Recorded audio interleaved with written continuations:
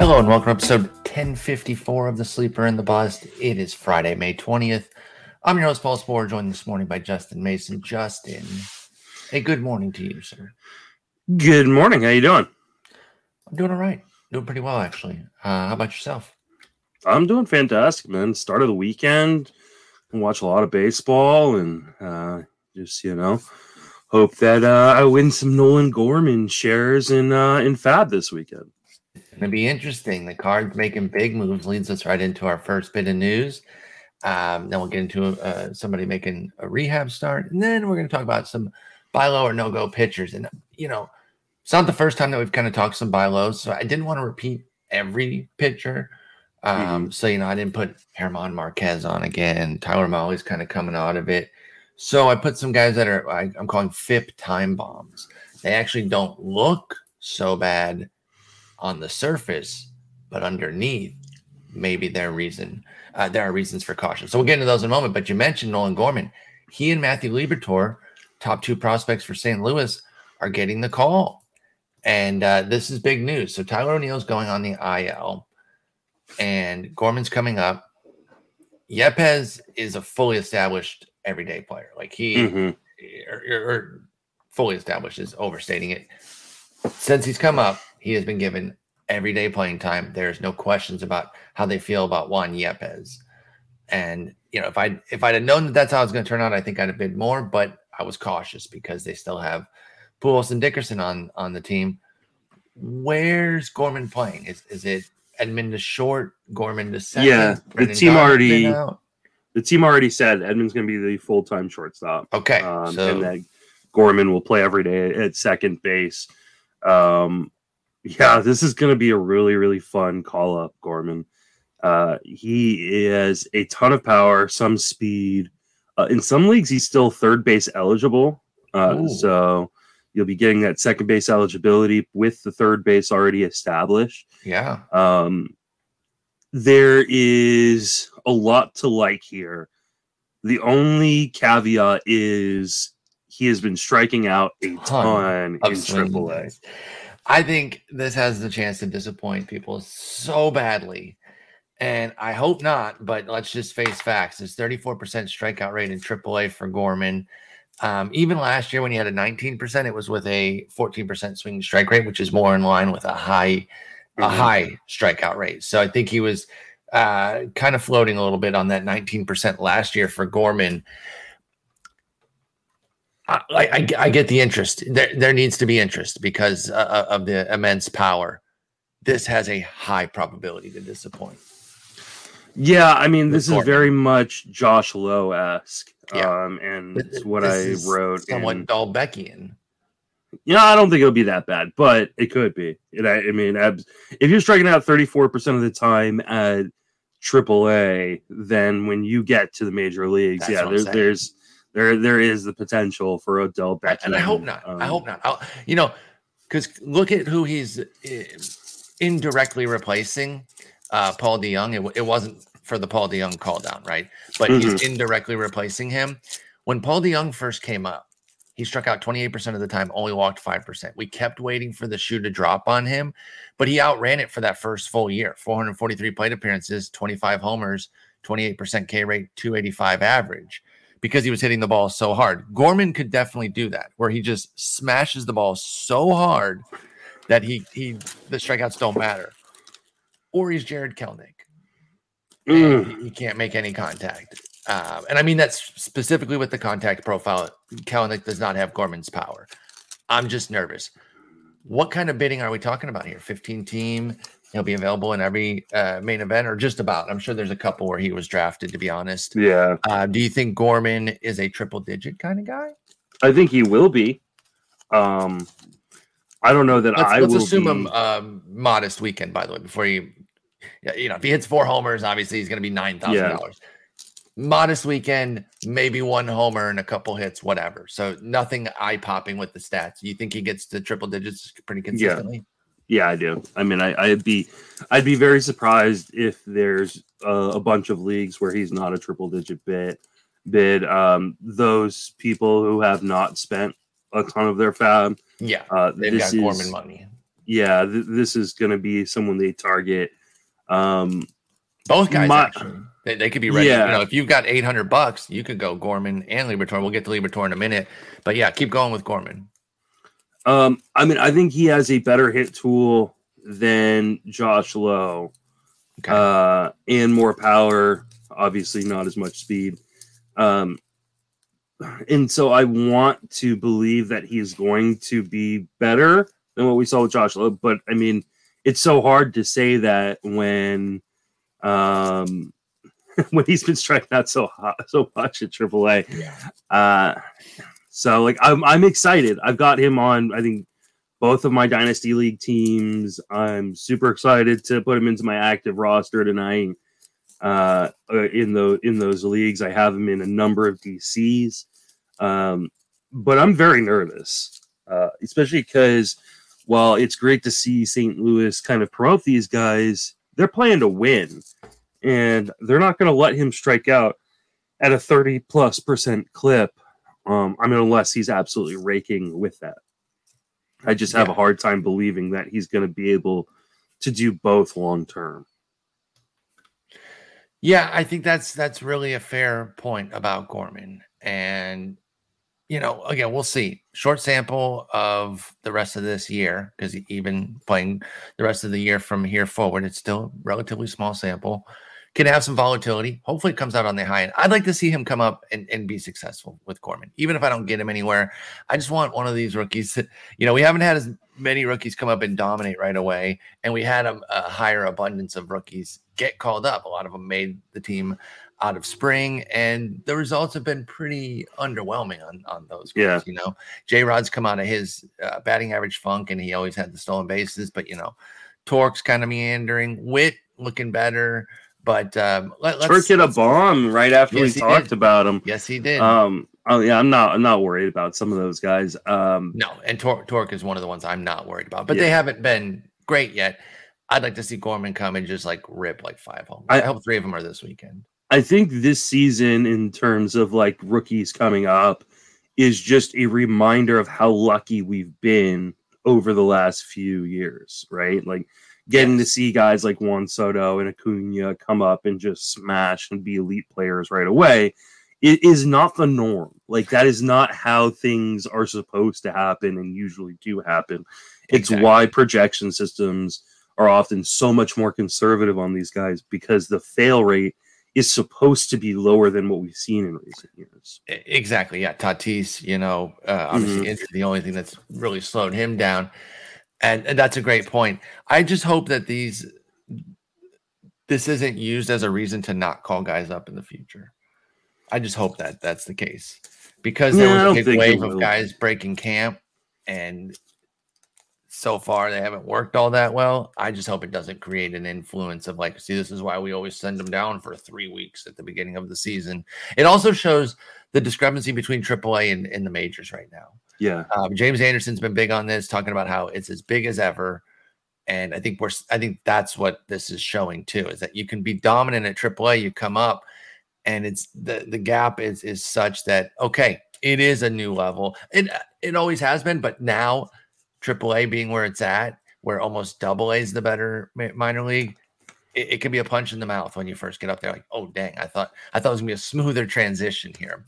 Let's talk Liberatore. The big lefty in the Randy Arozarena deal. He threw 124 innings at AAA last year, so he has a full season under his belt. Innings shouldn't be a problem this year. If they need him the rest of the way in the rotation, I think they've got him. It's all going to come down to fastball command with Liberatore. If you can consistently command what is a mediocre fastball right now, and if you can make up for it via command, I think he can be very successful off rip. If the fastball struggles, there could be some bumps here for Liberatore. How do you feel about the 22-year-old lefty for the Cards? I think he's an interesting prospect. I don't know that he has the upside that we think of when we're talking about a guy who is a top-tier pitching prospect. And I think for some reason his name is still associated with like an elite starting pitching prospect because he was a really highly regarded draft pick. I think he's got the potential to be a pretty good pitcher. I don't know that I don't think he's ever going to be like an SP 1 or 2 type guy. Well, yeah. I mean, that's saying that's the case about virtually every pitching prospect, though. But I don't know. Maybe it's just me, but it's always felt like there's this hype around him that I don't know that it's deserved. I think he top 100 guy, 50 future value. I really like him. I mean, he got two good off speed pitches or two good breaking pitches. Yeah. He's got a above average slider, a pretty good curveball. Like I said, bad fastball guy. But it's a great defense to be behind or to have behind you. It's a great park to pitch in. It's a great division to pitch in. Like there's a lot that lines up where he could be a really, really useful piece. Do I think I would spend as much on Liberatore as I did like on George Kirby? No, you won't have to though. Won't come close.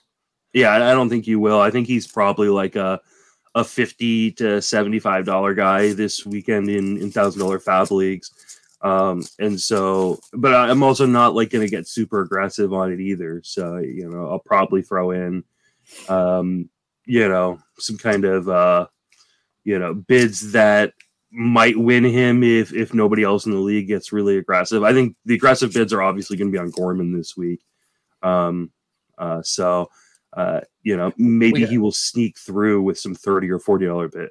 It's going to really depend how Liberatore does on Saturday against the Pirates. Yeah. And since it's the Pirates, there's a chance that it goes really well and pushes the price up. So if you're there will be some $100 bids on him, I'm sure, in places. Yeah. If you're hoping to sneak Liberatore, the cushy landing here could work against you. If you drop 7 punchies in 5 innings or something of 1 or 2 run ball, that price is going up whether you like it or not, and whether you think it merits it or not. The nice thing is he has gone at least 5 innings in every single start except for his opening day start in AAA. So yeah, that's one thing I do like about Liberatore quite a bit is I think he's going to give volume. Unless he falls flat on his face, I think the volume piece is going to be there for him. And he's already going deeper into games than Drew Rasmussen. Not a high bar to clear. I guess the real question though is there a long-term opening for him here? That nobody cleared the path here. Dakota Hudson's not out. Jordan's not out. So I guess that's the real question here is how long-term is this with Liberatore? They're not going 6, man, are they? I wonder if they're not going to let Hicks continue to start. Not to say like Hicks hasn't been fine. Like he's actually progressing, but I'm also I finally kind of gotten on board with the Hicks thing. I wasn't drafting him, but it's starting to look better now. And since I didn't have to hold him for 6 weeks, and now he's available on some wires, now I'm actually giving it some consideration. But if they took him out and said, "Nah, never mind, we're going to go back to you relieving," I'd be fine with that too for Jordan Hicks. So that is my only question with Liberatore, though, is how long he's going to be up. Yeah, I mean, like I said, unless there's an injury we don't know about, or I think the player they have to get out of the rotation is Hicks. I mean, he only threw 10 innings last year. He's already at 25 this year. They've been babying him in his goes. Like, just why not just let him continue to be an elite force, like multi-inning force out of the bullpen? Save him for September, October, November, and really optimize him. If this team is in it for a championship this year and a playoff run this year, then it makes a lot more sense from a baseball standpoint to have Hicks not start and really limit his workloads. That way they don't risk him getting hurt. My guess is all he's at risk to get hurt. Yes. Relieving does not save your health. Sure. But it doesn't make much. It never made much sense to me. I was surprised that they were in, his first full season back. That they were trying to stretch him out as a starter. He's been an amazingly effective reliever. Their biggest weakness is in the bullpen. Just make him an elite multi-inning reliever. Like imagine, and when he has a full off season to stretch out, then stretch him out. Like, Palante, Hicks, Cabrera, Helsley, Gallegos. This is a pretty good group there. Yeah. This is a really good team that I don't think gets enough credit.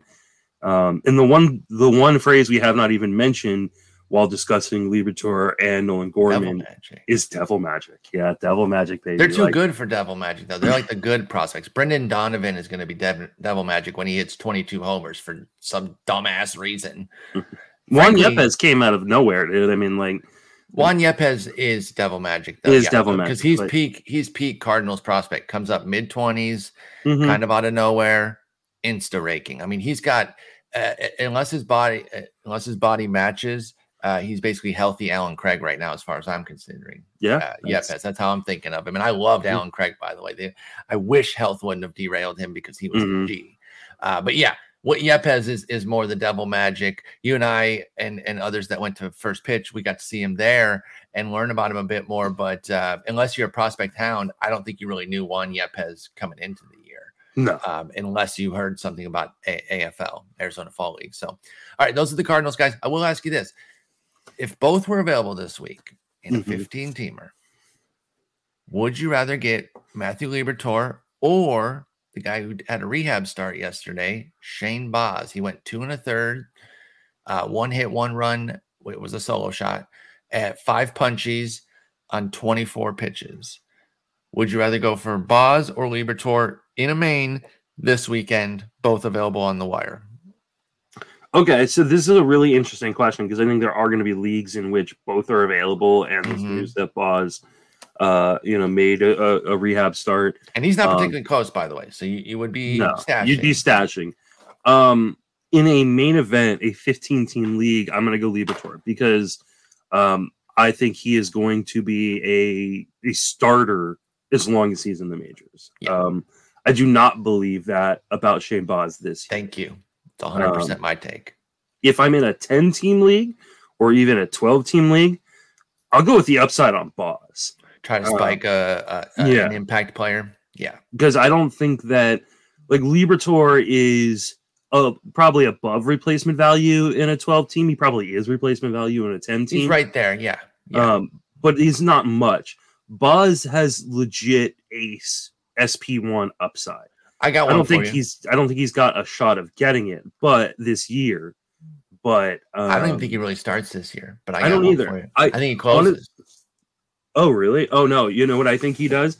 I think the way they keep Rasmussen's innings down and Patino's innings down once Patino's ready is these guys are going to be piggybackers with each other. So I think if Baz is second, that would make me happy. The question is who's going to be first and who's going to be second. We're always looking for that next Yarbrough. And obviously, I think there are 4 pitchers on that team that once they're all healthy are going to kind of pair with each other. That is Rasmussen, Patino, Baz, and Yarbrough. Okay, Yarbs. Yeah, so Yarbs gets back into it. I like where your head's at there. That's probably actually more likely, but I like Baz as a sneak tip closer candidate. The bottom line is he's worth rostering because there's upside, but it's a luxury stash because I don't think he's coming back for a while. Still, this was his first rehab. I think Baz is going to have a lengthier rehab, and I don't know that he's starting right away. Like Justin's saying, it could be 2-3 innings at a time. But if Baz is the starter and then passes it to Yarbrough, you don't love that. We want Drew Rasmussen to go his 4 or 5 innings, then pass it off to Baz. See, I want the opposite because I have Rasmussen everywhere. So you got Ras. I want Rasmussen. You want the guy comes second. Yeah, I want the Dubs. Because whoever comes in second out of those pairings is going to be in line for a lot of wins in the way that Yarbrough was when he won 16 games a few years ago. Let's be clear. The other 3 that aren't Yarbrough are way better than him too. Absolutely. Rasmussen and Patino, they're so much better than Yarbrough, and we saw what he could do in that role. And I know we talk about this role a lot. We're desperately wanting the Rays to put somebody back in that 2018 Yarbrough role because these guys are even better and they could just flourish with it. Oh my God, it could be so good. So I think you're probably right about where Baz goes when he gets back. I just don't think he's going to be putting up a whole ton of innings. So keep in mind, luxury stash if you're keeping Baz. make sure your team is in order. If you've got things that you're addressing and you need that spot, you have to pass. But if your team's cooking and things are going well and you got a stash spot, go for Boz because there's a lot of upside there. Anything especially those of you who are in leagues with IL spots, right? Yeah, especially if you're in with a lot easier. Yeah, I mean, you should be picking him up if he's available or trading for him. Like, now's not a bad time. Like, you're not going to get him for free, but you can still get a pretty fair price on a Boz right now. Because while I agree with you, like, I think there's a likelihood that he is on a longer rehab. If they decide he's only going to be like a 3 or 4 inning guy, he could be back very soon. Yep. That's a good call. I just can't imagine that while he would be amazing as like a 5-6 inning starter, that they're going to risk that with him. They are historically conservative with these young pitchers. And he's coming off of an injury and not many innings last year. So I think Boz is likely to be like this 3-4 inning kind of piggyback with somebody else. I think you're dead on there. Good call.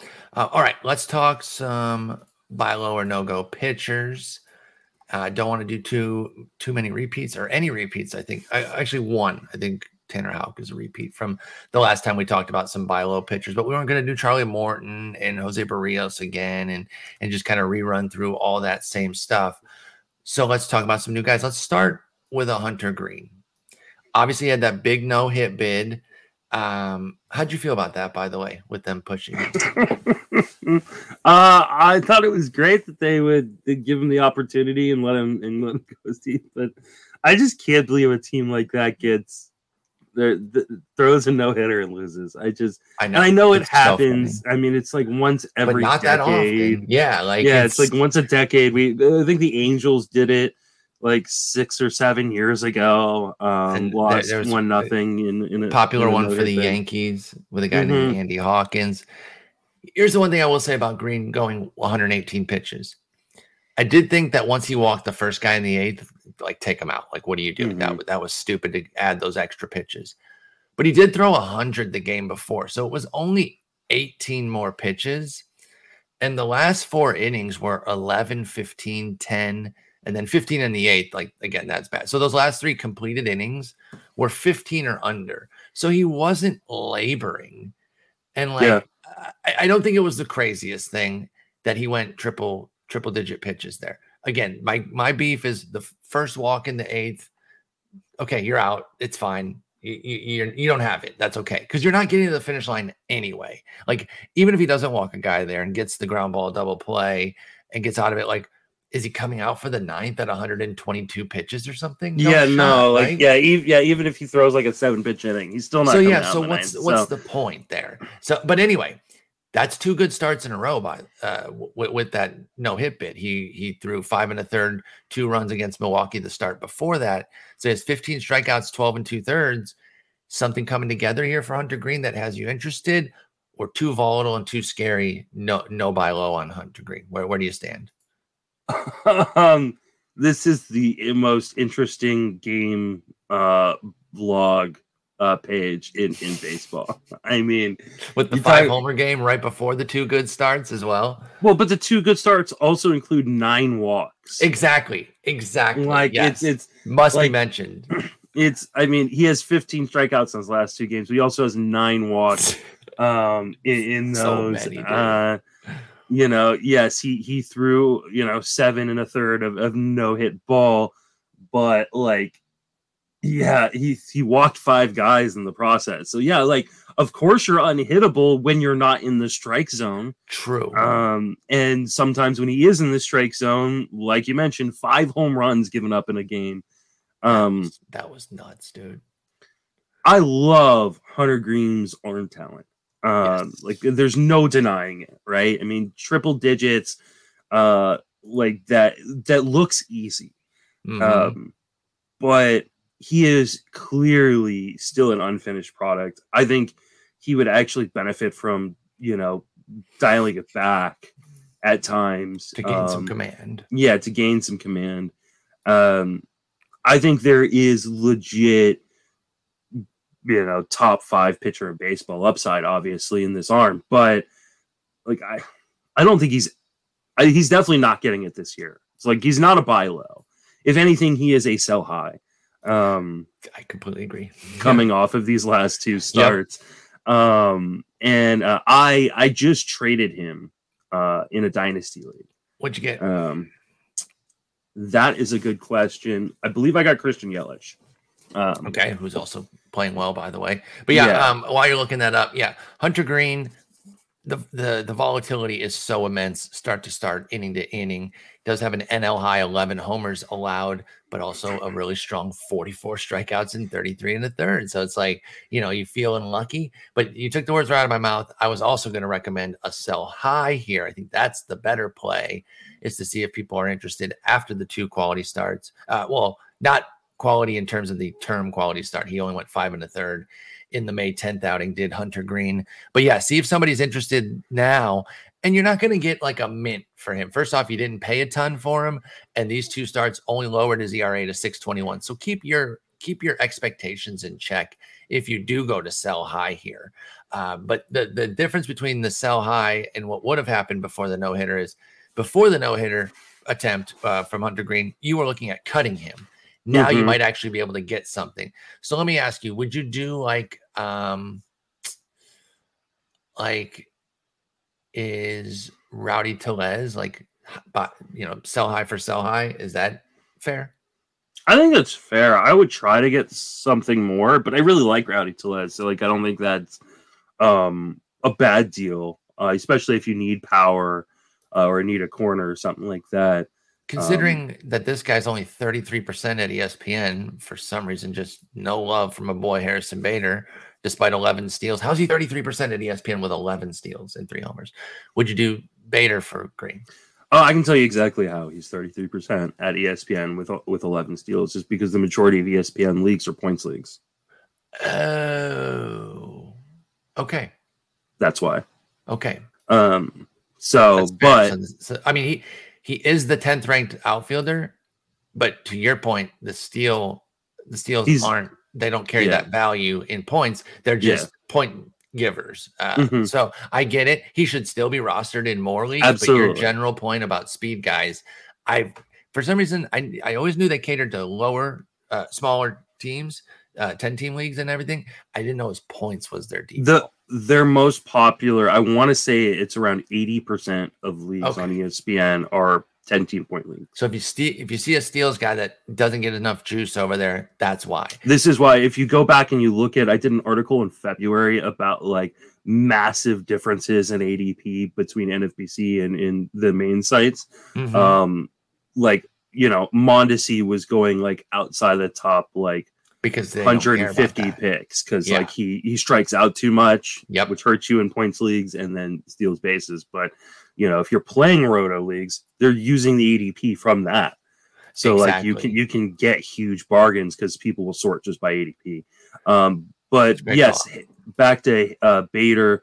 I'm not even a Bader guy like you are, and I would absolutely trade Hunter Green for Bader. Yeah, and the only reason I say that is because, like I said, with his low roster rate, I feel like that actually might be available. It shouldn't, but it might be. So just see what's up with Hunter Green.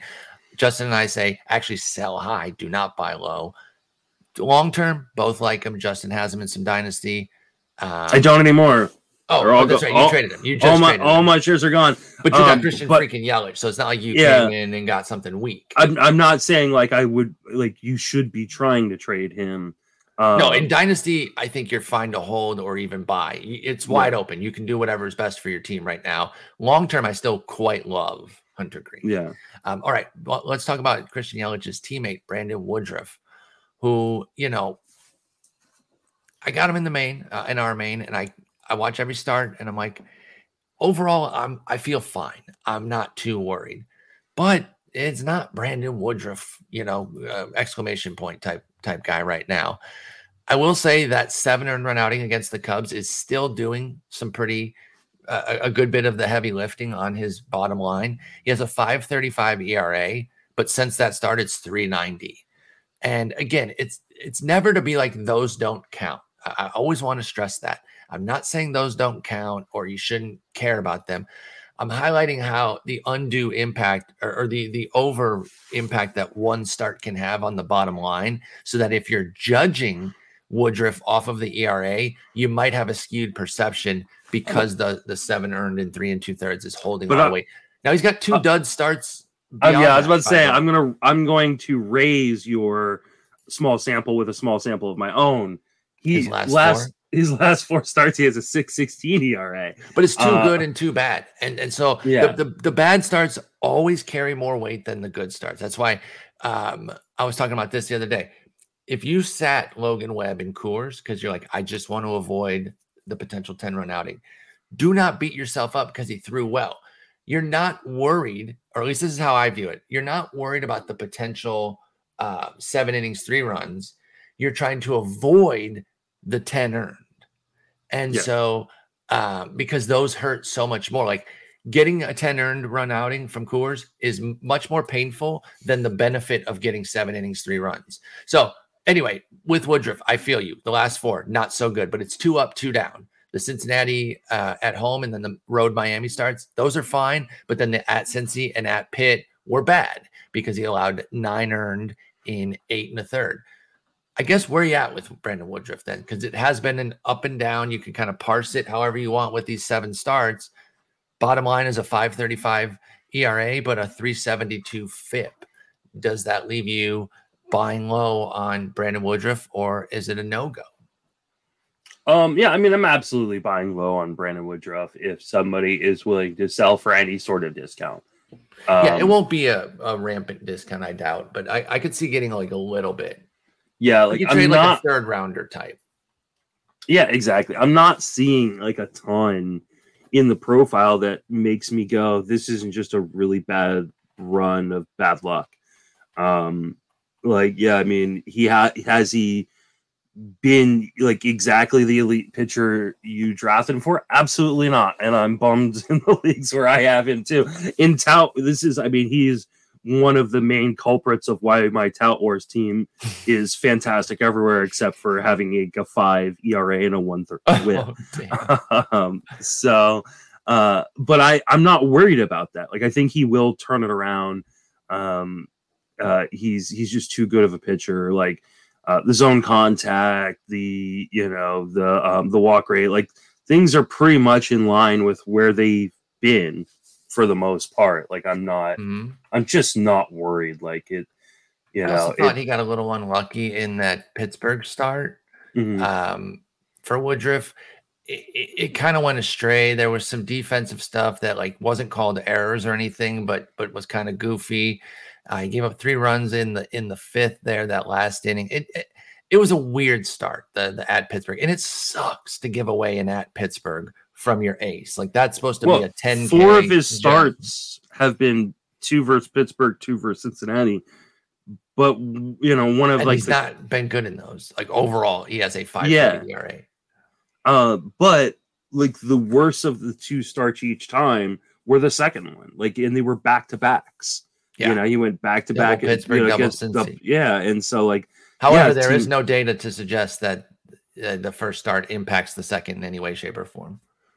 I just think you get to see a pitcher. Like you do confident. Yeah. But again, the data says that the first start does not impact the second. Math is stupid.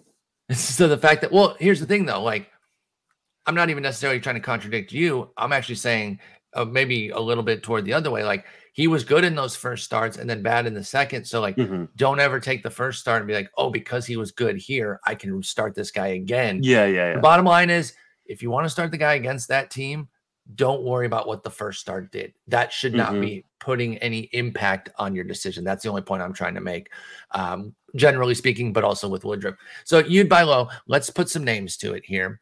Would you give? Let me find a hitter here. It's always easier to kind of just do hitter for pitcher because you can imagine those needs aligning and going through that type of deal. Would you give, or maybe this isn't enough, but he does have 8 homers. Is Corey Seager enough? I know you hate Corey Seager, but what do you think? Yeah, I'd give Corey Seager to get Woodruff. Would you take Corey Seager for Brandon Woodruff? Probably not. Aligned? Okay. What about, would you take catcher Will Smith? I think that's fair. And you would take it and Yeah, also give that. Mm-hmm. Again, needs a line here. We don't have to be like, well, if I need pitching, no, of course you do. Pete Alonso. Yeah, that's an easy one. Yeah, 1-for-1 either way. Yeah. Xander Bogaerts. Yeah, that's an easy 1-for-1. Yeah, one more because he's actually ascended up, and I think during the redraft leagues he'll probably go a good bit higher. Josh Bell. Yeah, I think that's a fair 1-for-1 as well. I think so too. And you might even be able to get a little tack on. In that one, you might even be able to get like a little Josh Bell and a pitcher for Brandon Woodruff and a hitter, where you get a little bit of an advantage there to balance it out. So that one could be a sneaky one there. Yeah, I think you totally could. I mean, I was a big Bell guy coming in, and nothing's changed. So no, not at all. All right. This one is interesting now too because he pitched, I think, yesterday to kind of get some of the stink off of Tanner Houck. We are revisiting him. He was on the last Buy Low discussion of pitchers. He's now got 2 good outings in a row after the 2 mega duds, dude. Oh my goodness, he dropped that 7 bomb on folks in 2 1/3, and then a couple days later, 3 more in 2 2/3. But since then, 7 innings of 2-hit, 1-run ball, but only 6 strikeouts in those 2 outings combined. He did cop a win yesterday. Tanner Houck, you're buying low. He's not starting right now. He's only started 1 of his last 5 outings, but he is middle relieving for 2, 3, 4 innings at a time. You buying low on Tanner Houck right now? He's available on wires in 10s and 12s. You said that he had 6 strikeouts over his last 2. All 6 came yesterday. Yes. So that's like good, but then what happened against Texas when he got none? Yeah, I mean, it's just a bad outing, but it is tough to ever get a 0 strikeout outing from somebody. Yeah. I prefer Houck long term. I just don't meaning beyond this year, beyond this season. Okay. I picked him up off of waiver wire in a dynasty league. So I picked him up. Oh, in the dynasty league he was coming. Yeah. In a 13-team dynasty. Sharp reaction to the 2 bad outings. Yeah. I still quite like Houck overall. I do too. And so there will be leagues in which he has been dropped, and I would try and go acquire him there.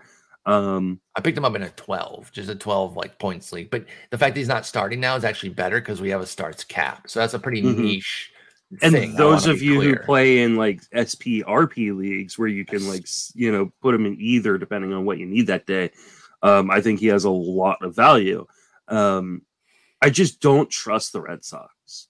I don't. They suck too. Yeah, they do. They really. But it's because of the pitching. The offense is great. And we didn't talk about Trevor Story and his massive explosion yesterday. He put his season numbers are back on track. Oh yeah, he raised his WOBA from 274 to 324 in one game. His WRC plus was 86 or something, and it's 114 now. Let's give the numbers, by the way, just so it was. What was it? He went 4 for 4 with 3 home runs and a stolen base yesterday. I don't usually write up studs in the Roto write-up because people all the time whoa, why didn't you talk about this player's 2 home run game? I was Vlad Guerrero Jr. is a first round pick. He's not available. This is not you're not doing actionable, but sometimes you just gotta gas somebody. But Story, people were should I be dropping Trevor Story? This is why you don't. Because it can flip on a dime and in a 1-game scenario. Now, this is rare, but he could have done this, of course, across 2 games as well and been right back on track. He just happened to do it all in one fell swoop. Yeah, and Henry also 2 homers. He had 2 home runs coming into the game. Now it's 5 on the season. That's amazing. But I mean, this is why you don't sell low on studs necessarily unless you see something in the numbers or in the underlying skills that make you go, oh God, this is not going to end well. So exactly. But back to Houck, I just don't trust the organization to utilize him well. And the way they used him yesterday is exactly the way I want them. That's what I was going to say. Yesterday's utilization was perfect, but Hill also had to pitch well. Yeah. Or pitch poorly. in order for him. Yeah. Because he got blown up in 2 innings. Oh yeah, Sorry about poorly, that. Excuse me. Sorry about that recommendation. I'm going to write it. I just, like I said, I don't trust the organization, and so for this year, I don't want to invest much. Like if I can find him on the waiver wire in a league, then I will absolutely pick him up because I think the arm talent is too good to be sitting on a waiver wire in a 12-teamer, much less a 15-teamer. Mm-hmm. But I don't know that I'm going to trade much of anything of value. Like, so I'm not going to buy low on him unless it is free. Waiver wire. Okay. I think that's actually fair because I agree that the yo-yoing with him, with how it can be pretty annoying, and you don't even necessarily know, like, he's not always going behind Hill or so, and that's the annoying part with the Houck usage right now. So I scooped him. You scooped him off a wire. If he's off the wire, go for it. But as far as trading, don't give up any assets. I can get behind that and agree with you there. All right, now let's talk about some FIP time bombs. These guys on the surface look like everything's good, but you look at their FIP or any other ERA indicators. But we happen to have an ERA minus FIP column that you can do really easy sorts on the leaderboard there, and then gather some names here. I'll probably be referencing Sierra's at times as well, which is Skill Interactive ERA. It's just another ERA indicator. It's been shown to be a bit more precise at predicting ERA than FIP, but the bottom line is you'll get it here. Let's start with Julio Urias. Three flat on his ERA. Hey, 114 whip. What's the complaint? He's fine, man. Come on, get off his back. Well, he's down a full mile an hour on velo. Strikeout rate is down 8 points at 18%, and a corresponding dip in swinging strike rate as well to 9.6 from 11 and 12 the last 2 years. Home run rate through the roof at 1.8 and a 493 FIP. So damn near 2 runs difference, 427 on the Sierra for Urias. Are you buying low or no go here? Or actually, it's not even a buy low, it's a sell high with the FIP time bombs because they look better on the surface. Is Urias somebody you would try to get away from right now? Because I think you could still get something pretty substantial. I think I would. Like, he's given up like 87% zone contact right now. He's given up a lot of hard contact. And we're talking about players with humidors and dead balls, right? Like, there's like, we've been like, where's all the hitting? Like, right? Oh, look at all these like shitty pitchers pitching into the 7th inning with 1 earned run given up, and you got a guy like Urias who's doing the exact opposite of that, and he's supposed to be a stud. I think I would try to sell high on him right now. I do worry that once the balls or the weather starts heating up, especially in a place like LA as it's starting to right now, that the homers are going to become a really, really big problem. Like you said, he's already given up 7 home runs this year. He only gave up 19 in all of last season. I mean, for context, I think in 2019, he pitched like 79 innings. He gave up 8 home runs in those 79 innings. He's pitched like 35 innings this year. So less than half. He's already pretty much equaled what he did in 2019. I think I would try to sell high on him, maybe try to get a equal value hitter, or something like that. Like, obviously, if you try to go and trade Urias for Lucas Giolito or for, random starting pitcher of equal value, people are like, what, why? But maybe you can spin it as, hey, I'm looking for depth, so I take a lesser starting pitcher and a hitter, or I'm looking for hitting and spin it for, here is Urias and give me, I don't know. You're not going to get Freddie Freeman, but I'm going to give you some names. Okay, yeah, give me some names because the answer is going to be yes. Giancarlo Stanton. Yes. That one I would be looking for something with it though, because 2 for 2. As much as or even one, Urias for 2 guys. Yeah, because as much as Stanton is just crushing the ball right now, the injury risk is so great on him. Like, he is like the injury risk of a pitcher. Yes. And Yes, you do wonder with like Urias, like, is there something going on health wise? because he's had health, he's had He had health and issues they've in the managed spring. him. The velo's down. That's right. Like That's right. like you have to wonder, like, the skills shouldn't be doing what they're doing, and so I'm a little worried that there is something up with the shoulder or something like that. Now this guy is actually quite a bit lower in terms of his cost, so you can probably finagle something else here. But he's the 36th ranked hitter, so I'm gonna go here because you said that you're gonna say yes to most guys. Brandon Nimmo. No, would you work a trade around those two? I mean, if I was getting something else with Nimmo, but I need how much you trying to get out, right? You talking big talk here, saying I'm selling low, I'm taking anything. Brandon Nimmo is beasting, and his issues have always been health. I think talent, and he's already been hurt this year. I know. Hey, I'm using your words. You said I'd take anything. I didn't say I'd take anything. You said go ahead. I said the answer is going to be saying yes. I didn't think you were going to get ridiculous on me. I'm not. I'm jumping down here. He's the 36th hitter this year. How? That's pretty high. What do you mean how? Are you not familiar with what Nimmo's doing? I just gave you a obviously not. 287, 391, 457, 3 homers, 23 runs, of course. He's got the underrated runs value that really drives him up. I don't know, like, with Nimmo, again, I think you can do more than just a 1-for-1 Nimmo for Urias, but I'm okay, I think, framing a deal around 23 runs scored already. That is it's a pace of 106 for Brandon Nimmo. Again, I want to be 1-on-1. Yeah, it would have to be Nimmo in a piece, but I think you can. It'd have to be a really good piece. What about Nimmo and Connor Joe?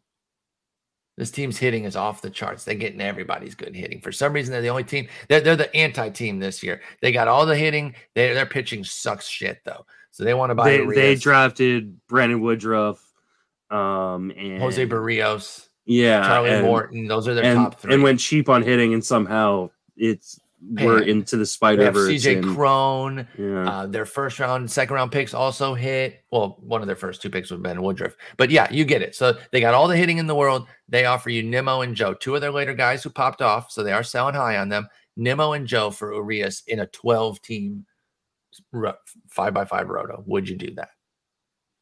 And you need the hitting.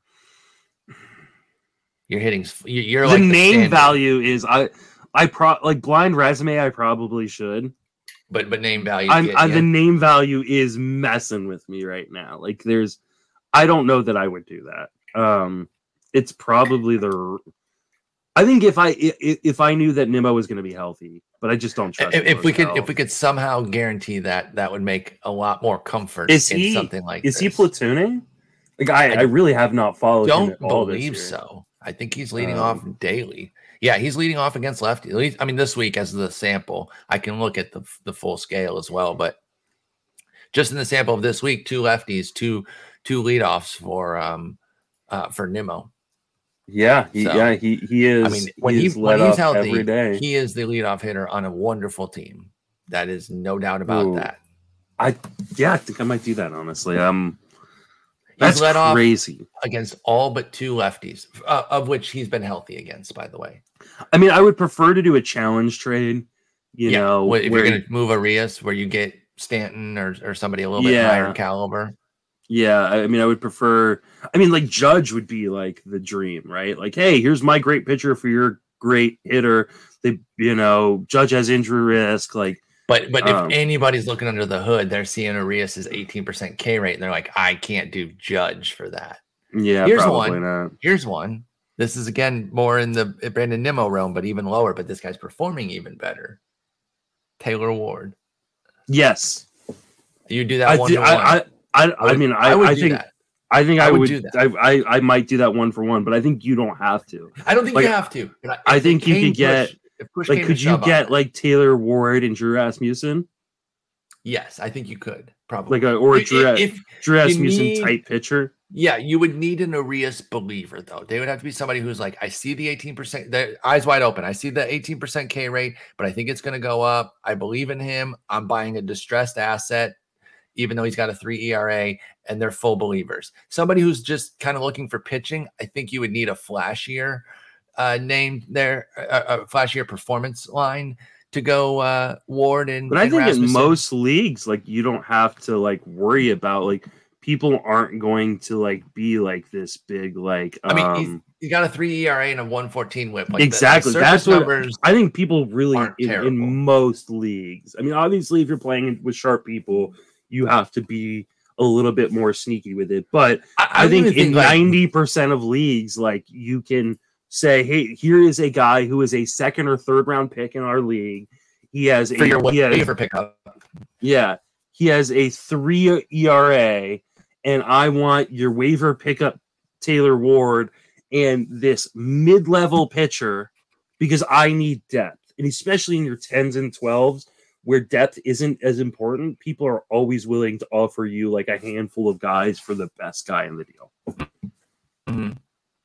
Exactly. So I think there's some interesting deals out there that you could get for Urias if you're interested in moving on from him.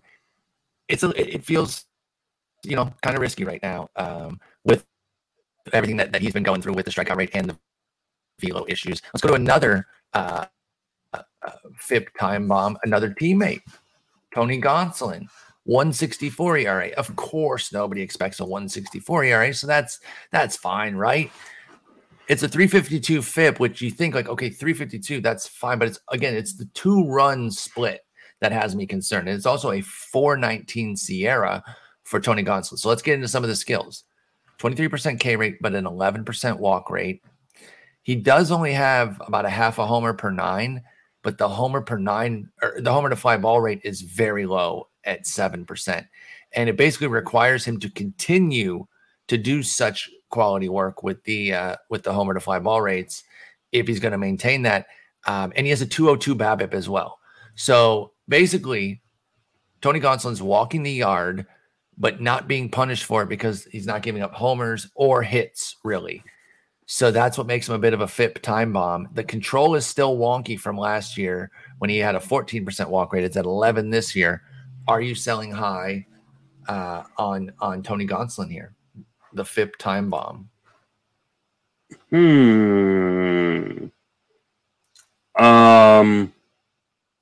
don't think I am. Okay. Yes, like he is walking guys. It feels like he is making a conscious decision to not give up the long ball, which he's not doing. He's also getting a lot of ground balls. He's got a 47% ground ball rate. So some people are going to be like, oh, he had, homer to fly ball rate's low, zone contact is high. I think around 87% or so. We double check that before I get too far out of pocket. 89.4% zone contact rate. And I think they're going to go, this is going to get worse. And yes, of course it's going to get worse. Like, as things heat up, there are going to be home runs that are given up. But like, I don't think it's all going to fall apart. I just don't know that you're going to get what you want out of selling him. That's a good point. Like, what kind of return would you really get from Gonzo? And he plays on the best team in baseball. He's going to, as long as he's going. Nimmo? That's an interesting challenge trade. That I like. That's a trade right there. That I would do, especially if you needed the hitting. Yeah. Or even like a Connor Joe type, name and stuff. I would be fine if you want to do that. I don't think you need to, though. Like, I don't think this is, like I said, there's going to be regression, obviously. Yeah. But like, I don't think it's going to like completely fall apart. I also agree, by the way. I brought him up to kind of say that I'm not necessarily out. So yeah. I'm going to say I'm with you here. He's got like a 2% barrel rate. What's up with the control? Why is he walking everybody? Like when he first came up, he wasn't like a walk the yard kind of guy. Do you see anything there? Is it by choice? Is it like, hey, I'm not going to give in type of situation with Gonsolin's walks? Yeah, I think so. I think this is a matter of he's getting aggressive early on in counts, but instead of giving guys really good pitches to hit late in counts, he's saying, I'm willing to put you on base try to get you to ground into a double play, let my defense pick me up behind you. Like, I don't think this is a matter of like he's losing his control necessarily. Maybe I'll go back and watch a couple of the starts, you know, but it's also like those walk numbers are buoyed up by 3 of his starts. Like he's had, you know, 3 of his 7 starts, he's had 1 walk given up. Exactly. So it does kind of come and go, and then that kind of gives it maybe some credence of being a little bit more decision based of like, hey, by getting these tough counts, I'm still going to make my pitch, and if you take it, you get a free base, and I'll go for the next guy. And I haven't watched enough Gonzo to say that that's the case. That's why I'm asking. But I'm gonna tune in as well, and maybe we can reconvene next week once he start again. Maybe we could give ourselves a little homework here. He pitches this weekend on Sunday, so I'm gonna watch the start at Philly. Yeah, I will too. And then that's a tough start too. So it's at Philly against Philly. Man, Bryce, how worried are you about Bryce Harper right now? I mean, it's hard not to be, but he is crushing. I do love but he's that. missed like the last 2 games. Is that right? Oh, he has? I would won player of the week despite the injury. Oh, yeah, he hasn't played since the 14th. Oh, never mind. It's gotten worse. That's why I'm wondering. That's terrifying. I mean, even if he was playing, though, it was terrifying in general because, like, even though he was player of the week last week. If you had Bryce Harper, would you try to sell him for Brandon Woodruff right now? I would, yeah. Okay. I would do that. I would definitely do that. I think as much as I love Harper, and clearly he has all the talent in the world to be the MVP again this year in the National League. That injury, for those who don't know, he's got a torn UCL. And they're not letting him play the field so he can hit. And he's been amazing. But then he's missed all this week. Yeah. I'm petrified right now if I'm a Bryce Harper. And that is one where, again, I like to approach these wide open cards on the table. Hey, Harper's hurt. You know that. But you also know Woody hasn't been great. I'm just seeing if you're interested in a challenge deal here where I'll take on the lesser Woodruff, you take on the injury risk of Harper. Are you interested? Type of deal. I never want to look like I'm trying to pull a fast one on anybody. Like, I don't want people to think. You don't want to be known as the guy who takes advantage of people in your league. Like, exactly. So that's why if I do deals like this, I'm always cards up, and I'm just saying, hey, I'm clearly trying to do something here. I want to buy your low pitcher, but I'm giving you a distressed asset as well in Harper. Who happens to have like a 1500 OPS. Did you see these caption tweets I put out this week with Ian Kahn and Ellen Adair? No. What? I saw the Ian one. I did. So I put one out for Ellen last night because apparently she was in Homeland too. So I've been watching Homeland. I'd seen the first 5 seasons, and I knew Ian was in it at some point. I just hadn't gotten to it yet, and so I started rewatching it from the beginning. Look at Ellen. Right? And so Ian pops up in season 6, and Ellen pops up in season 7, which is the season I started, I think, last night.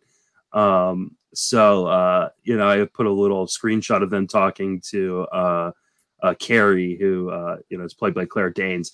Like, what fancy baseball concept are they explaining to Carrie right now in this scene? And the not many people have seen the Ellen one yet, but the responses to the Ian one are fantastic. It's truly excellent there, because he absolutely looks like he's talking. Oh yeah, he totally looks like he's trying to explain like why you use Sierra instead of FIP. Yes. Wait a minute. There's no response. I responded to this. Why is my response not on here? I had a funny joke. Maybe that's why you didn't know I responded. I don't see it right now. Anyway, but yeah, that's hilarious. That seeing people that we know in the fantasy community, pop up on. We know any other? Oh yeah, shows. I guess the only actor left in the industry to not appear on Homeland yet while during my watch is we're waiting for an Alex Fast appearance. So yes, we are. Oh my God. Did you see their their sketches this week from the Nick and Alex baseball show? Yes. Very, very good. Fine. And spoiler alert, I have not released this publicly, but I found an Alex Fast movie. On which website? Well, it is a short film. And I have not I sent it to Nick and I've sent it to Alex, and I was like, I have this, and I just left it at that. But that's Alex, incredible. Alex smokes in it. How dare he? Yes, he smokes. I truly can't wait to see this. Are we doing a screening or what? Yeah, I mean, it's only like 8 minutes. It's like, it's perfect. It's so. I totally forgot to tell you about that. I found this like that 2 is. months ago. I did not know that. This is fantastic news about Alex. We got 2 more pictures to cover here. Let's talk Marco Gonzalez before we get into any more of Alex's acting exploits. This one, the sell would honestly be a cut in a 10 or 12 teamer, to be quite honest, because you're not getting anything via trade. But let's go through it. 3.08 ERA, but a 150 whip, 14% K rate, 592 FIP. So damn near 6 FIP almost. 3 runs split between the FIP and ERA. So again, in a 10 or 12, if you have Marco Gonzalez, you've been streaming him, you've been getting some decent ERA, but bad whip. Would you just outright cut him? Would you cut him in a 15 right now with these numbers? He's got a 2-step next week. Oakland and Houston both at home. What are you doing with Marco Gonzalez right now? Oh, I mean, you get Oakland at the top.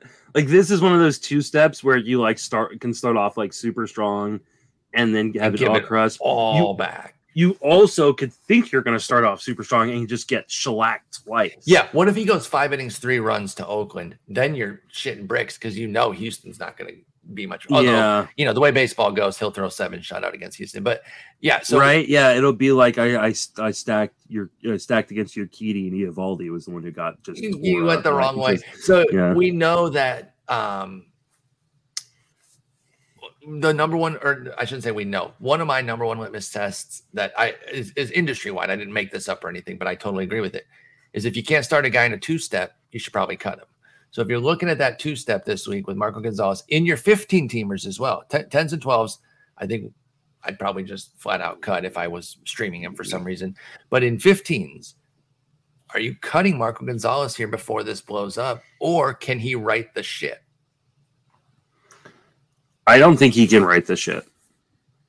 So I can understand wanting to start him against Oakland and therefore you run him out for the 2-step. I would not feel super comfortable doing this. He has given up 8 home runs on the year. And he's barely had 8 strikeouts. That's not true. He's had 24 strikeouts, but that tells you he's got a. I knew it was wrong, but that made me laugh. Yeah, he has a 3-to-1 strikeout to homer ratio, which is never something you want. That's terrible. Yeah, he gives up a ton of zone contact. He's got an almost 10% barrel rate allowed. His swinging strike rate is 6%. There's not much. And I've been a Marco Gonzalez guy in the past, just because he typically does a good job of limiting hard contact, and he goes deep into games. Too. And so he can just be a really cheap, deep league innings eater. But there is not much in this profile that encourages me at all. He's also got the highest. His highest walk rate of his career, if you don't count the 34 inning sample that he led off his career with. So and that's not really a season. I mean, this is 38 innings, so I guess if you're going to count this 38 innings, but the point is that the walk rate is up. Yeah, and a 2-point jump when you have a 7% walk rate that can be significant, especially if you're giving up so many hits and homers. It's a mess with Gonzalez right now, Marco Gonzalez. I'm scared. If I did have him, I think in anything 15 and lower, I think I would just outright cut him at this point, as opposed to let it Yeah, if for some reason he's on your 10 or 12, like I think he's an outright cut. I think in a 15-team league, it's always hard because it kind of depends on what you're cutting him for. Let me give you some names and we'll put it to the test because that's fair. You know, there's just not a ton out on wires in 15-team leagues. Let's look at our own league here. Okay. See if there's anybody that would get you going.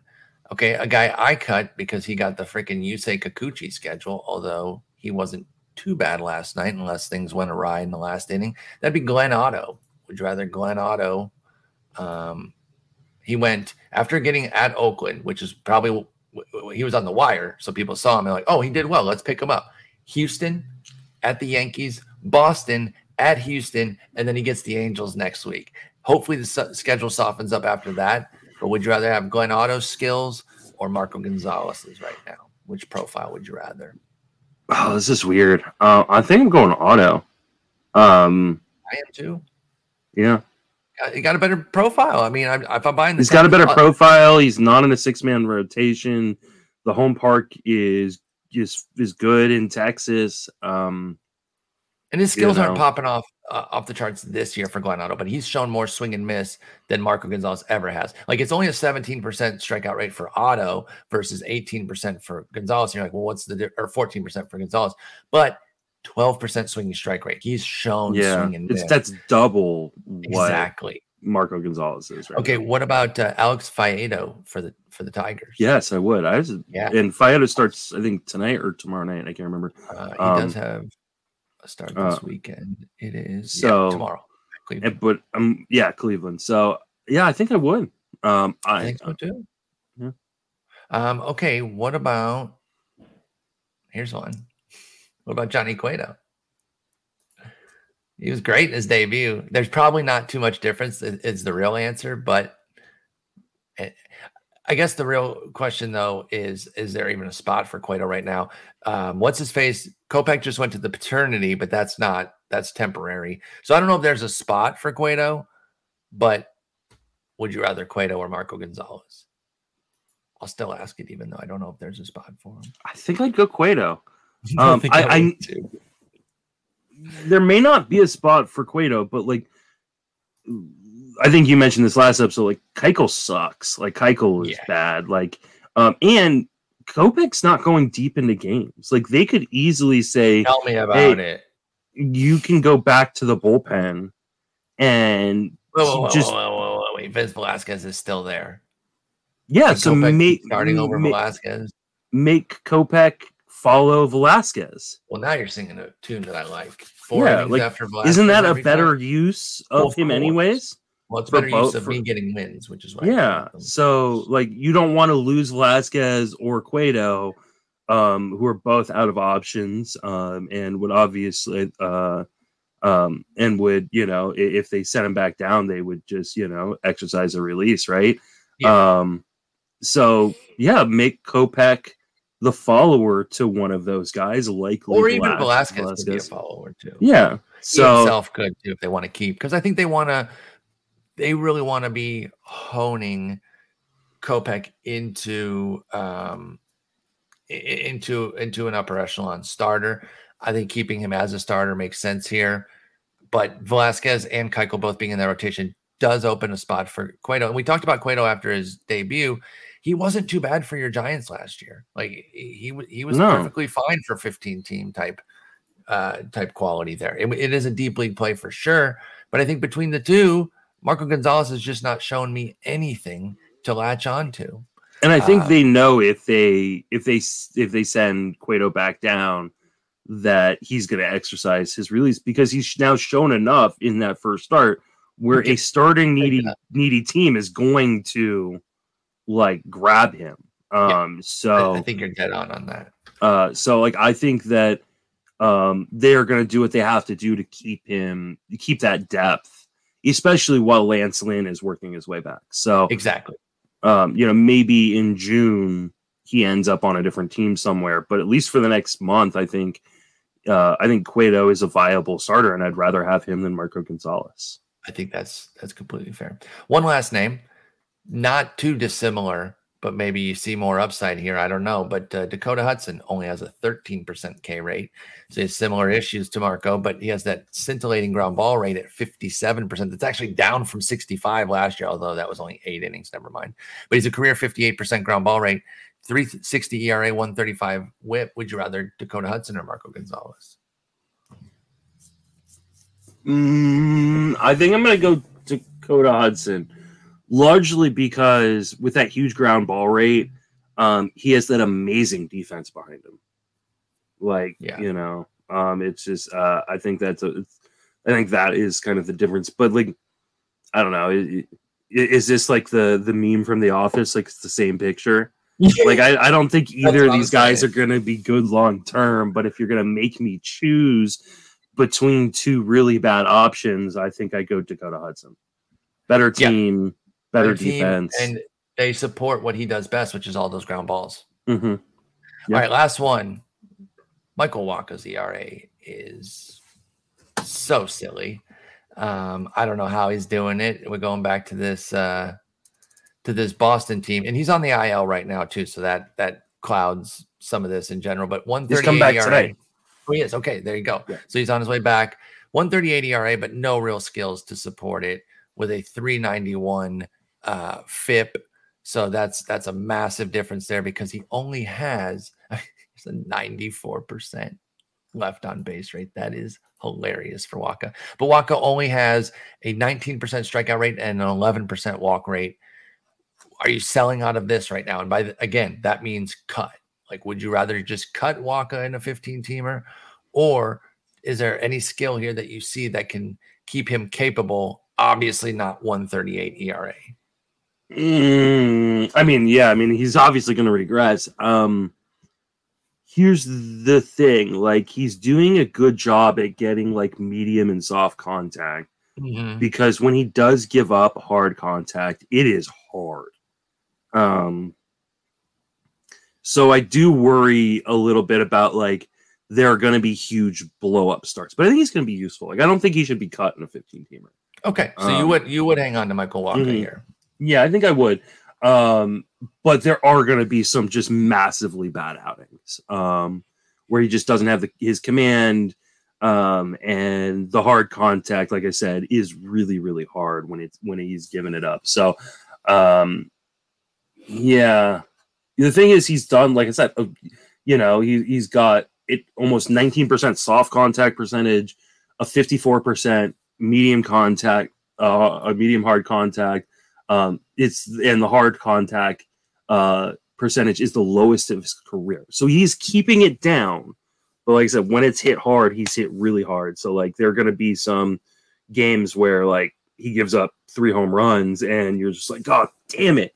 But I think for the most part, he's going to be okay. Like I kind of like what I've seen. I've been a Wacha fan since his St. Louis days. I've always wanted. I remember you had him as a top 15 starter one year. I did. I loved him, dude. And I was there with you, so I'm not just going to throw you under the bus. Yeah, those first 3 years were quite good. 321 ERA, 119 WHIP, and 353 innings. Yeah, he was a breakout guy for me multiple years, because the health piece was the only thing that was really missing. Obviously, since then he's kind of ebbed and flowed with his skills, but he always kind of shows those hints in a given year. He had a 5 ERA last year, but a 4 SIERA. And now this year's at 138, but with a 460 SIERA. So bottom line is, he's not that different. The interesting thing to me is, why do you think the walk rate's doubled this year from 6% to 11%? I think he's kind of changed his approach a little bit. He's been he's not trying to strike out guys at the same rate. He's trying to get weak contact and get out of innings quicker. And so he doesn't want to give up the long ball. So he's I think he nibbles kind of late in counts, which I think is fine. But I do think, like, when the homers do come, they're not going to be solo shots, right? Because he's letting these guys get on base. So, like, I think, like I said, like, the bad outings are going to be really bad, but I think there's going to be good outings mixed in there. And so I think he probably should be rostered in most 15-team leagues. I'm bummed I dropped him in a 15-teamer when he went on the IL. He got hurt. Yeah, well, because it was part of that Barf League team that has like 18 hurt starters. So I just couldn't hold on to him anymore. But I may try to get him back. Like, I'll be interested. I'll watch tonight and kind of see, if it looks like he's the same coming off the IL. But yeah, Walker's a guy that I'm definitely interested in kind of streaming. 75% rostered at main event. So you think those other 25% pick him up this weekend for Walker? Probably, unless tonight's a disaster. Well, yeah, unless he falls apart. Okay. Yeah. Well, there you go. So we got 3 guys that we're talking about the buy low on with Green, Woodruff, and Houck. We'd buy low on Woodruff easily. He's the best of the bunch, clearly. Houck and Green a little bit more up in the end. And these FIP time bombs that we're talking about maybe selling. Urias, you can get a mint for, and if the needs match, you can sell. But otherwise, I think you said probably hold. Gonsolin, you would not sell. You actually, because you're not going to get enough. And then Marco Gonzalez and Waka, you have to cut. And you would be open to cutting Gonzalez, but not so much Waka unless he blows up tonight. Then you could cut him this weekend. Okay, great. And then with Liberatore and Gorman, you're putting $500 on each and every. I don't have $500 left. Me neither. In most leagues, I've been pretty aggressive. Thing too, is you have to scale these bids because they have to kind of match up with available fab too. And so it's not so this is why I will try to continue to do this. I will talk in terms of percentages left. And it's percentages left. It's not percentage of your original league. Now there'll be times where I reference a certain dollar amount because that's what I think he's going to go for. But typically I try to say, hey, I'd be willing to go 10% of my remaining fab, which would normally be $100 in a $1,000 league. And also, not everybody plays in $1,000 leagues, right? Some people, a lot of people play in $100 fab leagues, which is different, by the way. You don't just. People used to just be like, oh well, it's 10x, so just do the math. No. The bids are not created equally at all. And obviously, like people know their leagues, right? So, like if you're like in this league where I picked up Houck, like. It is a $100 fab league. You get fab 3 days a week. There are $0 bids. Like $0 bids is huge. 3 days a week is huge because I know that not everybody's paying attention at every single fab period because there's so many of them throughout the week. So like we try to give general advice. But like know your league and don't be like, oh, I spent 30% of my fab or 20% of my fab because Justin told me to. And when I didn't, and nobody else did. I could have gotten them for free. How lame would you have to be to blame analysts for your own right? Yeah, that would be the most lame thing. As long as you didn't do it publicly, though. If you kind of in your head were like, damn, those analysts. But imagine if you did that publicly on Twitter. On Twitter, and you were like, these analysts made me pick somebody and now he's hurt. I mean, that would be the most embarrassing thing ever. I could never see anybody doing that, but if this is an amazing subtweet troll. I would probably decimate them if they did that and laugh. Go through mine and Paul's replies on Twitter. You'll find this one. So I don't know what you're talking about. I have to go. Anyway, I hope you have a wonderful weekend. Are you and Justin getting together, or Jason getting together this weekend? We are, and we are going to be joined by Eric Samolsky of Catcher's Corner. Eric Samolsky is awesome. Yeah, I just had him on FWFB, and he is he's got a baby coming, so I want to make sure to get him on Sleeper in the Bus before the chaos hits. Before the chaos hits, yeah, and before he's too busy. Sammy, his podcast goes recently. Love Sammy. They're trying to get me on there. Just trying to figure out a schedule, so I should be on the. If you're not following Eric Samolsky's work and listening to the Catcher's Corner, you're missing out. Samolsky won. Eric won. I don't know why I'm calling him by his last name, but Eric won 2 FSWA awards, including I think Baseball Writer of the Year and I think Football Writer of the Year. Won both awards this year. So really, really great guy. Does some really cool video breakdowns. So we'll be talking about on Sunday. And then I think we'll probably take the week after off because I think that is Memorial Day. Okay, that sounds wonderful. All right, Justin, you have a wonderful weekend. I'll talk to you on Tuesday. Take it easy.